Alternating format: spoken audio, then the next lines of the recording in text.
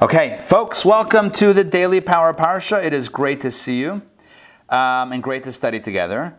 So today we begin our conversation about a new Torah portion. This week's Torah portion is known as Ve'et Hanan, and it is quite special. I'm going to share my screen with you, and we're going to go through this together. There's a lot of just incredible ideas and insights here. So without further ado, let us jump right in. Okay, Torah portion once again opens up with Moses speaking to the people. That is, as you know from last week, that's the theme of this book of Deuteronomy. Moses is speaking directly to his people, to the Jewish people, the last 37 days of his life. And look what Moses says. He's talking about the aftermath of God's promise to him, or God's warning to him that he's not going to enter, that Moses will not be allowed to enter the land of Israel. So Moses shares with the people about how he begged God to be allowed to go into the land of Israel. And that's how the Torah portion begins. Ve'et Hanan means I entreated, or I pray, or I pleaded with. I entreated the Lord at that time, saying. This is Moses reflecting on his own actions. And he said this is what he said to God. O Lord God, you have begun to show your servant your greatness and your strong hand. For who is like God in heaven or on earth who can do as your deeds and your might? Basically what Moses is saying is, we've already had success. You've begun to show your servant your greatness means, and your strong hand means that we've already had success against, as we read at the end of last week's Torah portion, against the kings of Sichon and Og, the two nations that started up with the Jewish people on their way to Israel, and battles ensued, and the Jews were victorious in battle. And Moses is saying, it's already starting. The battle's already starting. We're already being successful. Can't you just let me in? Can't you just let me cross that border and continue? So, verse 25, pray, let me cross over. I think that's like the phrase pray tell. I think pray here means please. Please let me cross over and see the good land that is on the other side of the Jordan, this good mountain and the Lebanon. So Moses here is telling the people about how he begged God to be allowed to go into the land of Israel. Now, before we get to God's response, you might read it yourself, but before we get there, I need to point out the following. Ve'et Hanan, which is the first Hebrew word of our Torah portion, the numerical value of that is 515. And our sages tell us that Moses was alluding to the fact, he was hinting to the fact that he prayed 515 times. He recited 515 tefillot, prayers, in order to be given access to the land of Israel. And God's answer consistently was no. But Moses was not stopping to ask. Moses asked again and again and again. So that itself is a message. That itself is a lesson in life, which is we should know what we want and be persistent and be driven to attain it. Let's see what God's answer was. But the Lord, verse 26, but the Lord was angry with me because of you, and he did not listen to me. Moses throws in that line, I got punished because of all y'all, because of the sin of the spies and hitting the rock when you guys were complaining about the water. Basically, a little bit of guilt here, a little bit of fault he's putting on the people. He says, God was not happy with me, and he did not listen to me. And the Lord said to me, it is enough for you. In other words, enough is enough. Speak to me no more regarding this matter. No more requests. You already prayed 515 tefillot, 515 prayers. That's enough. The answer remains, no, you will not enter the land. Rather, God says, go up to the top of the hill and lift your eyes westward and northward and southward and eastward and see with your eyes. In other words, go to the mountaintop, hilltop, and look out at the land of Israel. But that's the closest you're going to get, for you shall not cross this Jordan. Rather, command Joshua and strengthen him and encourage him, for he will cross over before the people, and he will make them inherit the land which you will see, and we abide in the valley opposite Beth Ba'ar. Again, this is Moses reflecting and sharing with the people what happened in his conversations with God. What we find a beautiful message here with this request, with this dialogue. Moses is wanting the culmination of his life's mission. Moses wants the ability to go into the land of Israel and settle there. That's all he wants. That's like his final step. And God does not allow that wish to be fulfilled. God leaves Moses unfulfilled. And there's a beautiful lesson in that itself, and that is that as human beings, we might never see the attainment of our goals and aspirations, but that should not deter us from striving to achieve them nonetheless. I want to share a story maybe that helps illustrate this. The Talmud says there was once a man who was planting a tree, and a young man, maybe a young boy, comes along and says, "Why are you planting the tree?" And the man says, I'm planting the seed so that the tree will grow. I'm planting a seed so that the tree will grow. That's what the man tells this child. And the child says, how soon is it going to grow? He says, it takes decades. This was an old man who was planting the seed. He says, it takes decades for it to grow. So the young boy says to the man, so why are you planting it? You're never going to see it in your lifetime. And the man says, I'm planting it not for myself, but I'm planting it for my children, maybe my grandchildren, and their children for all time. And it's such a beautiful message, and it's such a beautiful parable, because it really speaks to our efforts in life.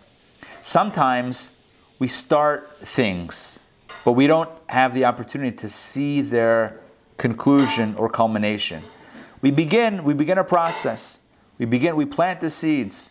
And we maybe see the beginnings of the growth, but maybe we're not going to see it. And a person might cynically say, well, if I can't see the end, then I'm not going to start with the beginning. All right, if I'm not going to enjoy it, if I'm not going to finish it, then I'm not even going to start it.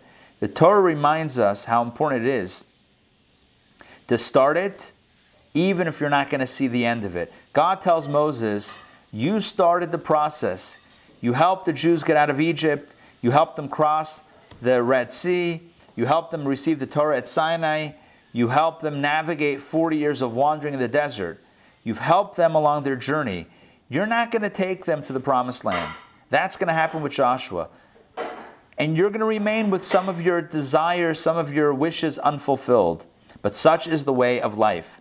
We pass away, and we live our lives, and we pass away, and do we have everything fulfilled that we wanted to see fulfilled? Probably not. Even Moses didn't have all his wishes fulfilled. But it doesn't mean that we didn't live a good life, especially in a situation like Moses, where he literally paved the way for what was to come after his passing. In that sense, his wishes were fulfilled, but after his passing. So his but his personal desire was not fulfilled. But what he started, that definitely had fulfillment. So that's the first message that I'd like to share with you based on this reading. And the message also for us is the notion of not being satisfied with what we already have. Moses could have, conversely, the other message is the opposite. Moses could have sit back and said, you know what, I lived a good life. I've seen it all. From floating on the Nile as a baby in a basket, to growing up in the palace, to battling Pharaoh, to shepherding the people for 40 years. I've seen it all. Let me retire and just be done with it. No, ve'et chanan, Moses prays and prays again and again and again, 515 times, because he does want his vision to be satisfied. He does want to go into the land of Israel. So the message there is never give up on your dreams. So we have a contradictory message, which is also fine. Number one, don't give up on your dreams. Number two, be ready to accept the fact that you might not see the fulfillment of your dreams. But still don't give up. Keep on pushing, and it may be realized at some point later. Take a look at what Moses says, chapter 4 of Deuteronomy. Take a look. And now, O Israel, look what he says. Hearken. I love this. And now, based on everything I just told you up until now, all of the oral history that we reviewed together, and now, Hearken to the statutes and to the judgments which I teach you to do, in order that you may live, and go and possess the land which the Lord God your forefathers is giving you. So what Moses is saying is, based on everything that I've just reviewed with you, based on the recent history and the not so recent history, you're meant to go into the land of Israel, and God is getting rid of those other nations because of their idolatry, and God rested you for a mission based on everything and all of the above. I want you to make sure to pledge to listen to the law, to follow the commandments, and follow the path that God has set out for you, so that you may live and be successful and be happy in the land that God has given you. Take a look at this. This is a very important obligation. Do not add to the word which I command you, nor diminish from it, to observe the commandments of the Lord your God, which I command you. This becomes a very important law in Judaism, which is we are not allowed to add a mitzvah, nor take away from a mitzvah. We have 613 commandments, and we're not meant to add on or take away. Now, you might be wondering, what about the rabbinic commandments? Those are not considered to be adding on, because those are clearly labeled rabbinic ordinances. And the rabbis elsewhere in Torah were given permission under certain circumstances to create either a fence around Torah or to create a precaution or whatever it is in order to protect Torah law. That's not considered to be adding to the Torah. That's considered to be rabbinically putting a fence around the Torah. But it's important to understand this. We're not meant to add to the Torah or take away from the laws of the Torah. So now the taking away sounds easier to understand. You can't just say, well, we have these mitzvot, let's just conveniently, cut out half of them. That's not cool. But what about adding to the word? Why not add a mitzvah? If you want to add something, why not? Why is that considered to be problematic? The answer is because once we start adding, we might then start taking away. Once we feel like we have full control over this thing called Torah, we can do as we fit, we can add on, then necessarily what's going to follow is saying, well, if I can add, I can also take away. And then it becomes a Torah created in our image as opposed to God's word, and that's something else. There's nothing wrong with creating our own religion. That's fine. But then it's not God's Torah, and then it's just missing the magic of being God's Judaism. Then it's just man-made stuff, which there's plenty of that out there, but it's not divine. So Moses, this is a very important mitzvah, verse 2, or prohibition, not to add or take away from the mitzvot. And then verse 3 and 4, very powerful. Your eyes have seen what the Lord did at Baal Pa'ar. That refers to an incident of idolatry. For every man who went after that idol called Baal Pa'ar, the Lord your God has exterminated from your midst. This was in the aftermath of Balaam. Remember the evil prophet Balaam, who was hired to curse the Jews? He wasn't able to curse the Jews, but he told the daughters of Midian to go out and seduce the Jewish men. And part of the seduction was they pulled out an idol for worship. What was the idol? It was called the Baal Pa'ar, which had a very interesting way of worship, which I don't want to get into right now. But anyway, that was the idol that they had worshipped in that incident. So Moses says, you saw what happened then when y'all started serving the Baal Pa'ar. The Lord your God exterminated those that served the idols from your midst. So idolatry, no good. You got to get rid of that. But you who cleave to the Lord your God are alive, all of you today. V'atem hadvekim b'Hashem Elokechem chaim kulchem hayom. This is powerful. When we connect with God, when we cleave to God, then we are truly alive. Why is this? Because God is the source of life. So if you're plugged into the source of life, then you're going to be alive. If you unplug from the source of life, well, then the opposite is true. And what we mean here is not just biologically alive. We mean spiritually alive. A person could be biologically alive, but not be alive. The Talmud says that the wicked in their lifetime are called dead. Why? Because although biologically they might still be breathing, but within the metric of virtue, there's no life there. There's no spiritual existence. So the Torah, Moses, again, this is all Moses speaking to the people. Moses reminding the people of the importance of staying away from idolatry, of connecting with God. And when we connect with God, that constitutes true, genuine spiritual life. Now, let's continue with the second reading, which corresponds to Monday, which is today. So the second reading of our Torah portion Once again, Moses tells us his objective. Behold, I have taught you statutes and ordinances as the Lord my God commanded me. Again, Moses clarifies that everything that he told us was all commanded by God to him to tell us. Moses did not create or invent mitzvot. They all came from God. And I taught you this. Why? To do so in the midst of the land to which you are coming to possess. In other words, the purpose of this is to fulfill them in the land of Israel and beyond. And look at this, verse number 6. And you shall keep them and do them. For that is your wisdom and your understanding in the eyes of the peoples, who will hear all these statutes and say, only this great nation is a wise and understanding people. What Moses says is, don't be embarrassed about Torah. Don't be embarrassed about the mitzvot. When you proudly wear your Judaism on your sleeve, the other nations will say, wow, this nation is a wise and understanding people, because Torah is so ahead of its time.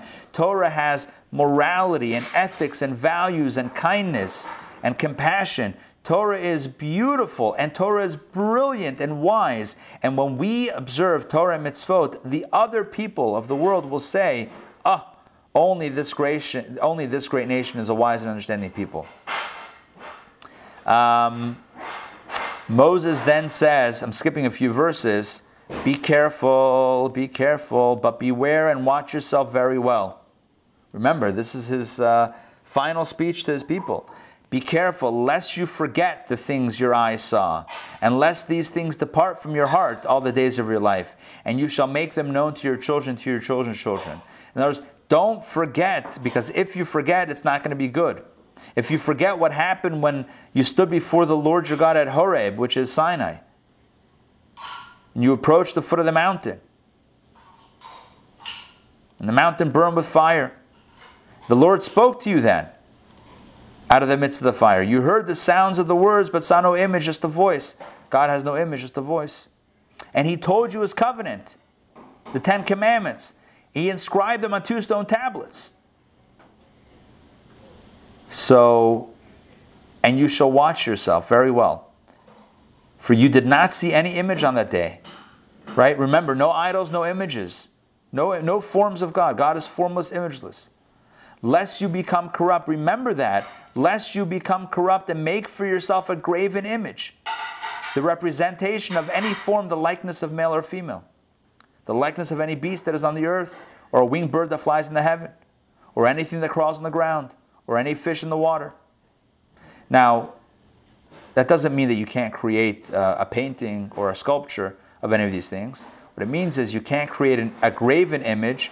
That means an image that is intended for idolatry using any of nature. So you cannot create an idol in a human form, animal form, bird form, insect form, fish form.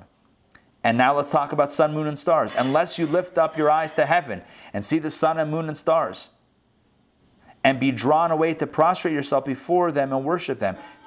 That's also a problem. Don't worship the heavenly bodies either. Rather, the Lord took you out and brought you out of the iron crucible, out of Egypt, to be a people of his possession as of this day. So, bottom line here is that's a theme that starts several verses above about, remember at Sinai, you heard God's voice, but you didn't see anything. Because God, our God, does not have an image. So don't ascribe an image to God. Do not create an idol. Whether it's a human form, an animal form, an insect form, a winged bird form, a fish form, or a sun, moon, and stars form. Don't create a form to that which transcends all form altogether. Do not try to box God into a box that he is not inside of. So that is the warning, if you will, that Moses gives to the people, in his final speech.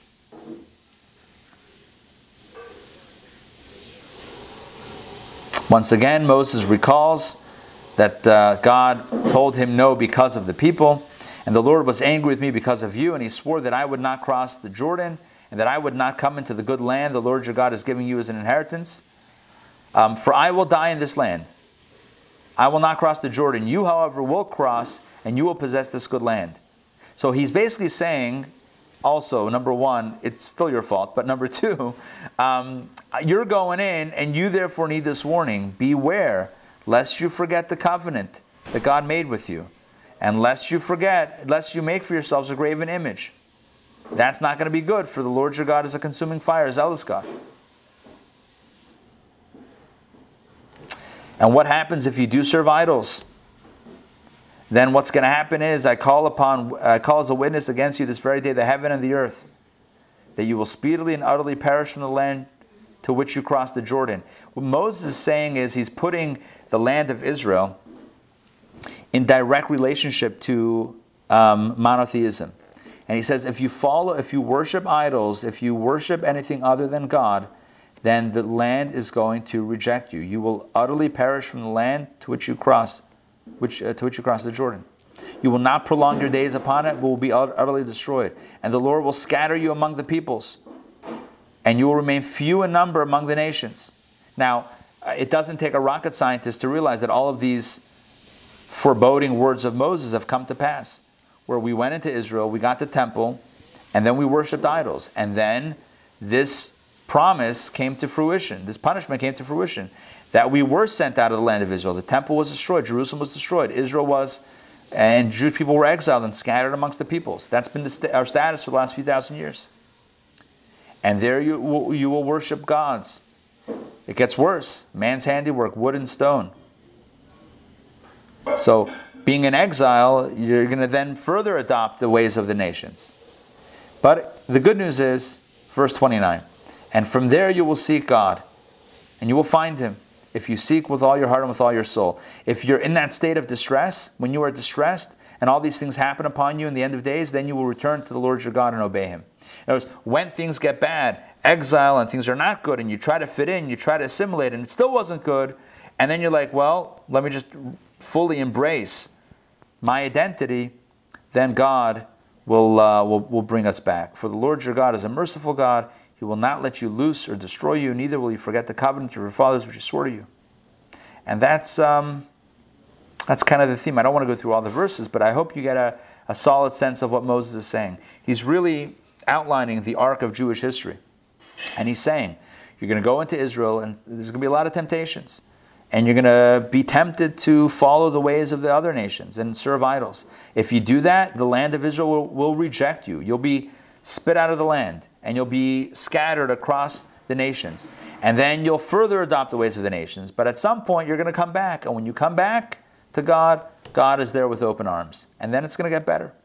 So that's the prophecy, the premonition, that's the promise of Moses in his final words to his people. That it will be ultimately good. It will be good. But it doesn't free us from our obligations to walk the path. What about the statutes to the American founding fathers? Matt, explain your question. Sorry. Also, just in general, like, if there's a statue of George Washington. No, it's fine. No, it's fine. I'm not going to weigh in on the Confederate statues. That's another conversation. But no, statues are not a problem. It's a great question. Statues are not a problem because they're not meant for deification. They're not meant for idol worship. But there are images, especially when it comes to other traditions. I'm not familiar with all of the Eastern religions, but I believe that in Eastern religions do create little Buddhas and whatnot, and that could be problematic because those are created as a divine, so to speak, symbol, and it's very clear. Torah is very clear on the matter. We believe in God. We believe in one God. We do not make an image that represents that whatsoever. No images.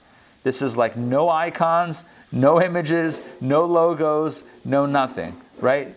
No branding God. That's it. So, and any doing such, any such doing is goes against this thing. And as Moses says, that's the beginning of the end. Once we start adopting, God forbid, if we were to adopt those ways, then at that point, the rest is history. And by the way, historically, that's why the first temple was destroyed in Jerusalem, because the Jews were serving idols, and that's why the temple was destroyed. Second temple, because we couldn't get along with each other, and that was another reason for destruction and exile. But Moses was concerned with one thing, that after his passing, the Jews would go into Israel, they would settle in, and they would get lax. They would get, life is good, whatever, let's explore. This looks like fun, let's try this. Other people are trying it, let me try it, let me also see how that feels. And we would slowly move away from that core commitment. And he was trying to warn us to stay vigilant and remain constantly focused on keep our eyes on the prize, and keep our eye on the ball, and not take our attention away from God, Torah, and mitzvot. But the good news is, even if we do and when we do, there's always a way back, as Moses says.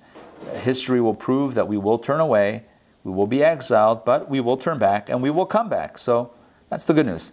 God is always there with open arms, and that's the happy ending. So let's make it the happy ending. We're still in exile, although we have the state of Israel. We're still in exile. We don't have Mashiach. The world is not in its ideal state. So let's make it happen.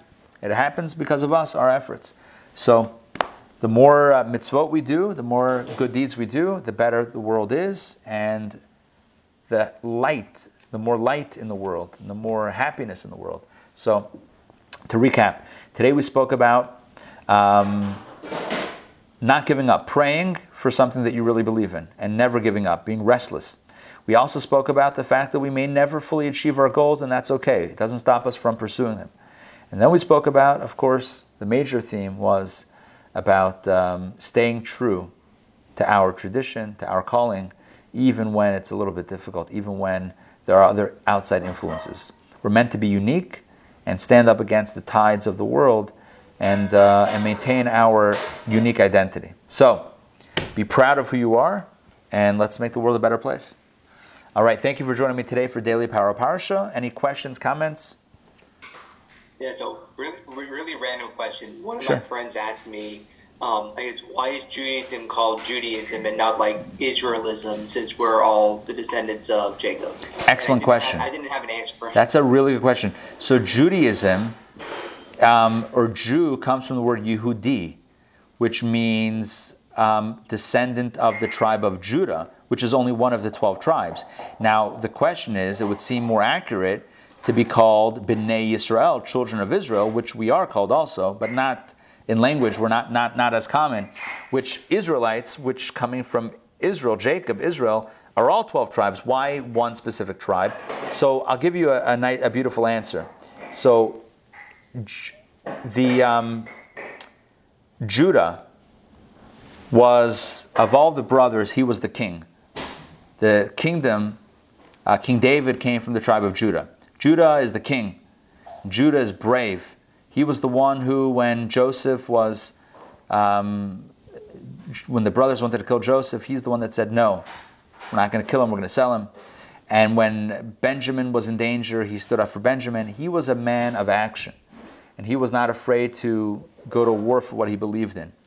And that's the mighty kingdom of the Jewish people, is from the tribe of Judah. So I think it's kind of like a demonstration of not just Jewish identity, but also of our purpose, which is to stand strong and stand against, the wrongs around us.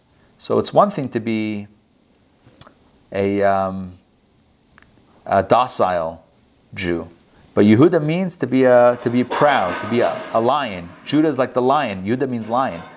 So that's what a Jew means. Jew's someone that has that strength.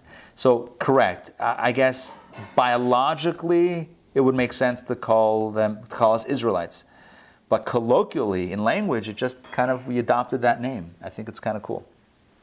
It speaks to purpose. So how would you distill that in a short elevator pitch? Just say you're right, but we were called after one of the tribes that was the warrior tribe, the strong, the king tribe, because we're all meant to be warriors in our own life for goodness. That's it. That would be the short 30-second version. All right. Any other questions, comments? No? Good to see you all. Matt, great to see you. Ray, great to see you. Stephanie, great to see you. Tonight, we do not have class. tomorrow night, I'm going to send out an email soon. Our weekly Wednesday night class on the Torah portion is going to be moved to tomorrow night because Wednesday night begins the fast of the 9th of Av. So the fast begins at 8:40 p.m. It doesn't make sense to have a class from 7:30 to 8:30 running right into a fast. At least it doesn't make sense for me to do that. So therefore, I'm going to move Wednesday's class to Tuesday, but you'll get an email. So if you're wondering about the schedule for this week, no class tonight. Tomorrow, noon, we're back to noon, don't worry. Back to noon, daily Parsha. Tomorrow night, Torah studies. Wednesday night begins Tisha B'Av, the fast. We'll talk about that more tomorrow.